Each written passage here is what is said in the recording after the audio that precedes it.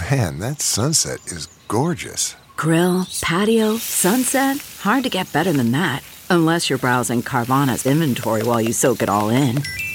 Oh, burger time. So sit back, get comfortable. Carvana's got thousands of cars under $20,000 just waiting for you. I could stay here forever. Carvana, where car buying meets comfort meets convenience. Download the app or visit Carvana.com today.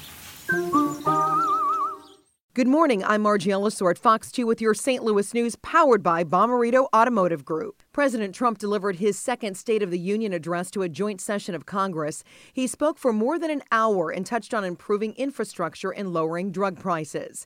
He called for the elimination of the HIV epidemic within 10 years and called on Congress to approve school choice and ban late-term abortions. Reviews of the president's speech seem to be divided along party lines. Today is day 3 of the trial of Trenton Forrester, charged in the 2016 murder of St. Louis County police officer Blake Snyder. His family members cried as the medical examiner shared graphic details about Snyder's injuries. The chief detective in the murder investigation is scheduled to testify today. From the Fox 2 Weather Department, heavy rain is expected at times, and there could be some flash flooding, mainly south of St. Louis.